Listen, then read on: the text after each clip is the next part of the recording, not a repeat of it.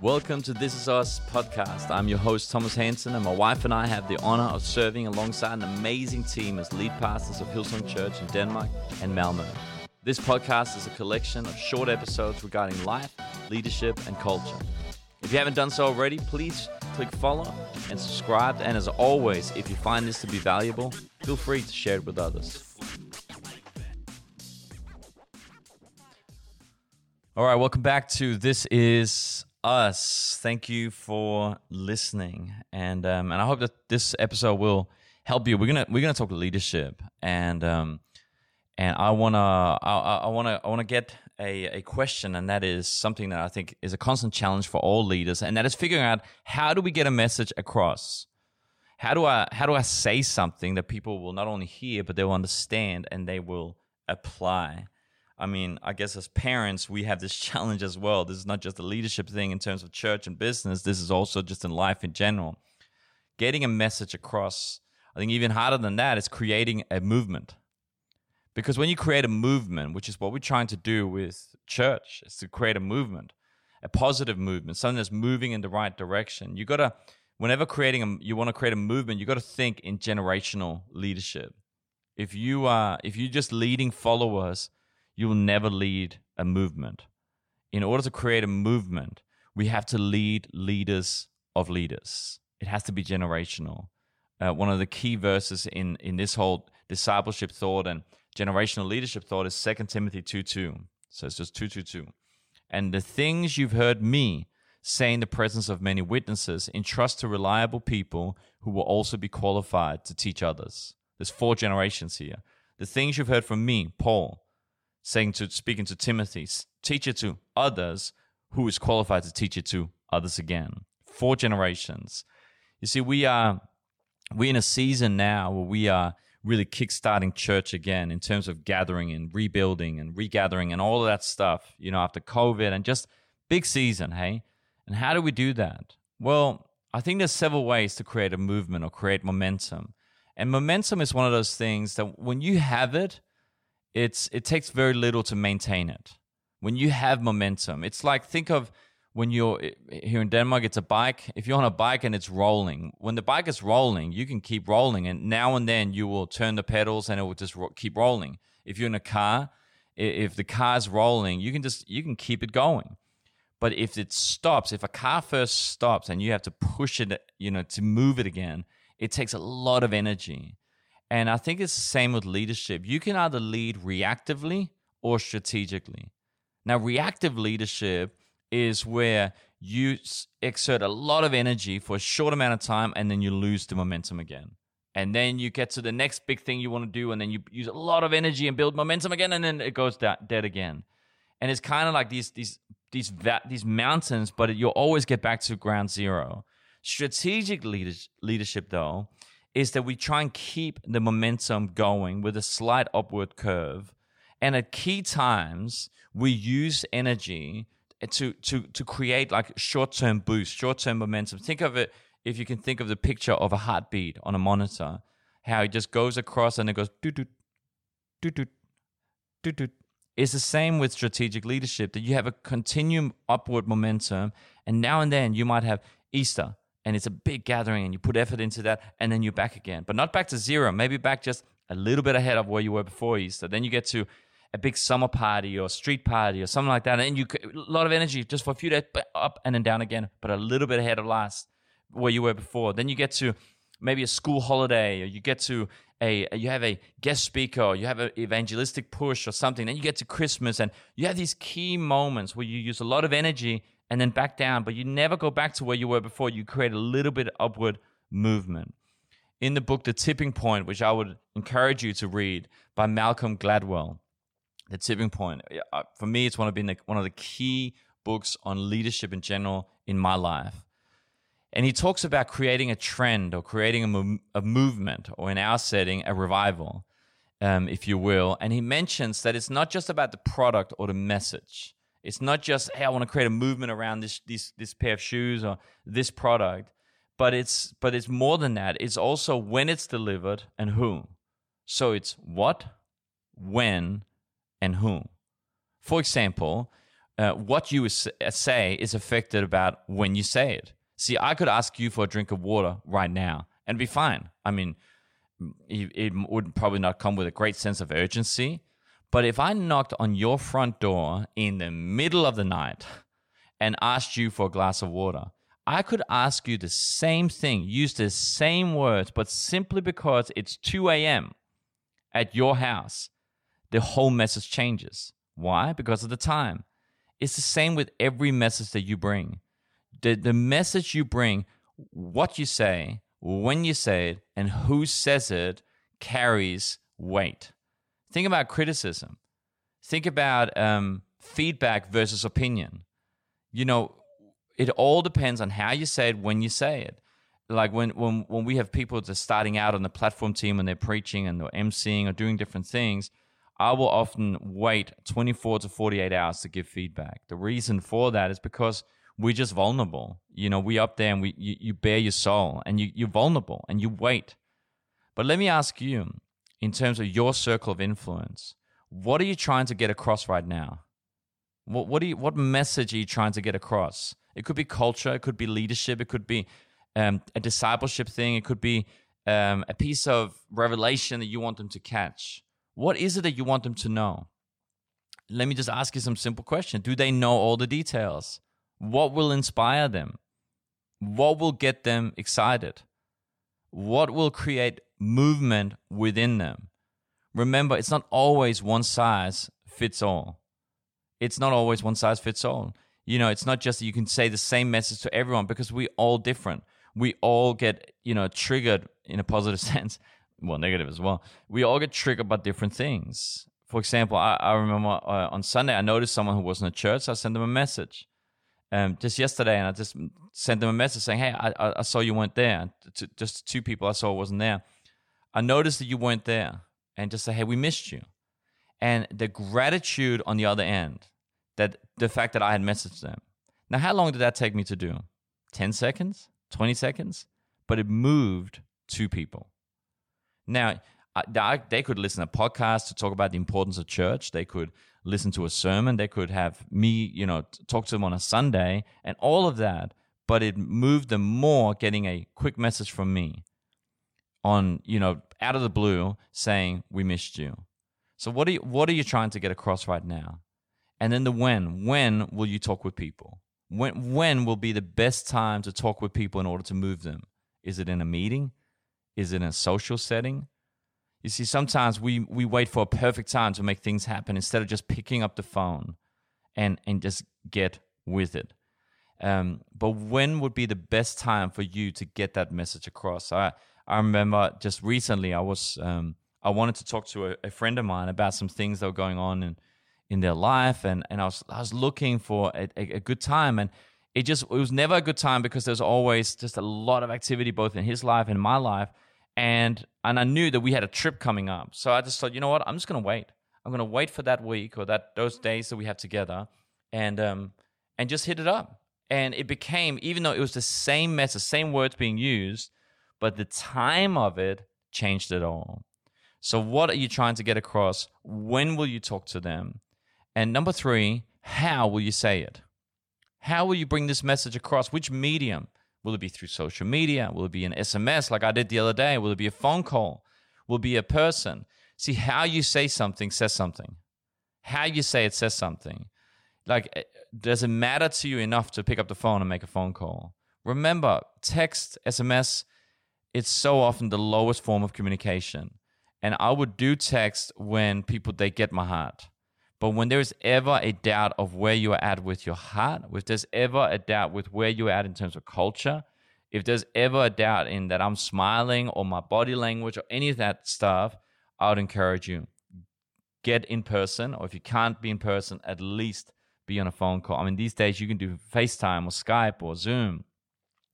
But I think it's a time where we have to talk with people more than talking to people.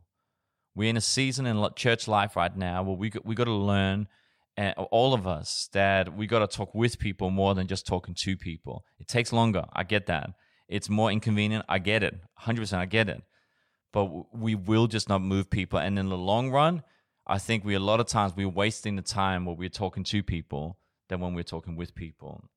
So what are you trying to get across? When will you get it across? How will you get it across? And number 4, who will you talk with? Who will you talk with? Again, tipping point. They're talking about connectors and persuaders.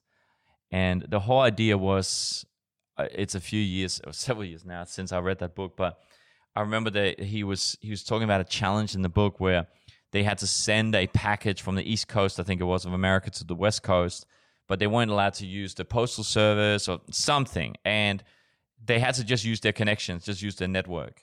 And they did like 100 people or something like that. And then they realized that 80 or 90% of the people, even though they didn't know each other, at some point in their network, 80 or 90% of these packages came through the same people. There's a saying that says that we all are 6 degrees of separation from each other, which means anyone on the planet, you are 6 handshakes away from anyone else on the planet. Doesn't matter who it is. Every single one of us, we are 6 handshakes away from someone on this planet. But the thing is, connectors are the ones that we all go through. So if you can think about, okay, if I needed to meet with Barack Obama, okay, how would I get there? So you got to go 6 handshakes. Who would you go to? Okay, if you wanted to meet Oprah, I'm trying to think of famous people. Okay, who would you go through? Most likely, if you keep doing this exercise, the same names will start to pop up again and again.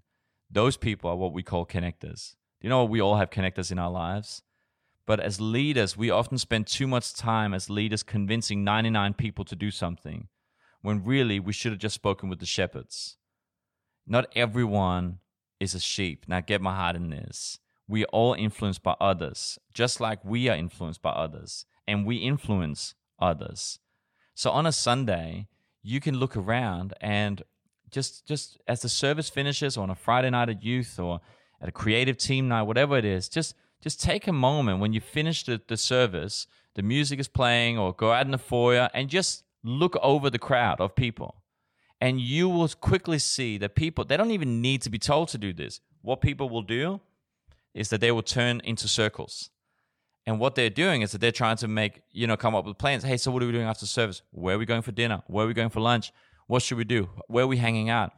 And you will always find that there are these circle leaders who will make the call. Those are your connectors. Those are your informal leaders. They can have titles. They can be Christians or not Christians, whatever. They are the ones who are leading the congregation. I want to encourage you, take note who they are, because they are the ones that you need to get the message across to. They are the culture bearers. They are the ones who are moving the church, moving the business, moving the congregation in one way or the other. Jethro said to Moses to find capable people who can lead 10, 50, 100, 500 people. Find capable people who can do that. So who are yours? Have you got a list of their names? I remember when I was first starting out youth ministry, this is like 20 years ago, something like that, getting old. And we used to do that with our high school students in Australia. This is what we were doing youth ministry, is that we just said to our official leaders, our teenage leaders, like, who are the key connectors in our youth ministry, And we just created a list. I think it was like 50 people or 30 kids or something. And we're like, okay, well, that's our leadership team. That's our unofficial leadership team. And we just gave them our focus. We hung out with them. We became friends with them, and we sowed into them because we knew they are the ones who are leading the rest. They're the ones that when they show up, 5 other people show up. When they're on board, 5 other people are on board. So who are you speaking with right now about Sunday? Who are you speaking with right now about culture? And in terms of leading, but also in terms of just bringing people and attendance and walking with Jesus. And because if we're not inviting people to it and getting people alongside to it, I mean, at the end of the day, when it comes to church, for example, we as leaders, we've got to believe in it as well. I mean, we can't just be telling everyone else to do this. We got to lead by example. So I think this whole mindset was probably one of the hardest things to try and get across when we first got to Denmark. We moved here almost 10 years ago now. And I think one of the hardest things to get across in our culture is the church is built. It's built. It's hard work. We would have pastors and church has sent teams to our church, Hillsong, and to see how we did church. And man, the amount of times people would conclude at the end of Sunday, you guys don't do anything special. You don't do anything different. And we're like, we've never claimed to. But what we do is that we do hard work. We work hard. And we're not ashamed of that, and we're not afraid of it. You know, the Bible says in Ecclesiastes that a dream comes through much activity, but a fool is known by his many words. A dream comes through much activity. I think one of the secret, it's not a secret, but one of the official secret keys to revival is simply hard work or follow through. Just if someone puts up their hand, if someone makes a decision, you call them, you follow through on it, you walk that journey out with them, you keep doing that enough times, and you're starting to see yourself a momentum, you start to see yourself a movement, you start to see yourself a revival. 2 Timothy 2:3, Paul says, join with me in suffering, like a good soldier of Christ Jesus. No one serving as a soldier gets entangled in civilian affairs, but rather tries to please his commanding officer. Similarly, anyone who competes as an athlete does not receive the victor's crown except by competing according to the rules. The hardworking farmer should be the first to receive a share of the crops. Reflect on what I'm saying, for the Lord will give you insight into all of this. I just love the focus here. I love the focus that Paul's like, hey, don't get entangled in civilian affairs. Stay committed, stay busy, stay focused on the work at hand. The athlete, stay committed, stay committed to training. But knowing your identity, knowing who am I serving? Both in leadership, who am I serving? But also personally, who am I serving? In leadership, I'm obviously serving a leader, I'm serving on a team, but personally, I'm doing it for Jesus. I'm serving Jesus. Everything I'm doing, I'm not playing the instrument because I'm rusted on. I'm not preaching because I'm rusted on. I'm not at the front door smiling because I'm rusted on. I'm doing it because I'm being faithful what I believe I'm doing for Jesus. That's why I'm doing it. So I'm not slacking off because I'm afraid of getting caught. I'm not slacking off in my serving. I'm not slacking off in my job because whatever. No, I'm not slacking off because this is not ultimately for my boss or my team leader. This is ultimately for Jesus. And then purpose.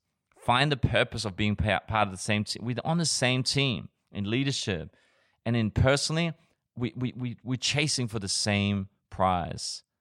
And then the last thing that you see in these verses is just that complete ownership. The athlete that has to go for a run. At the end of the day, it's on them if they're going to succeed or not. I've recently completed a marathon. Yes, I said it, and I will say it again. But at the end of the day, I would never have completed it if I had to wait for someone else to inspire me. You just got to do what you need to do. There's one of my favorite sayings or quotes in life is the quote that says, do what you need to do when you need to do it. And a time will come where you can do the things you want to do when you want to do it. The challenge is that most of us don't do the things we need to do when we need to do it because we only do the things we want to do. But if you're committed to something, do it even when your feelings change. Do it even when everyone else leaves. Ownership says it's on me. But in my personal walk with Jesus, ownership also says I'm not striving though, because God is the one who controls the growth. Paul says one man waters, another man sows, but God is the one who causes it to grow. So can I encourage you, wherever you're at, figure out what it is that you're trying to get across, who you're getting across to, when you're getting across to it, how you will get across to it. And let's believe together that we will build something that's going to have momentum, continue to grow, not just for one generation, but for the generations to come as we're creating a movement for good. Thank you for listening to This Is Us podcast. Whether you listen to them as an individual or as a team, we hope that they add value to you. Make sure to click follow or subscribe so you don't miss any episodes. Thank you for joining us. We are who we are. This is us.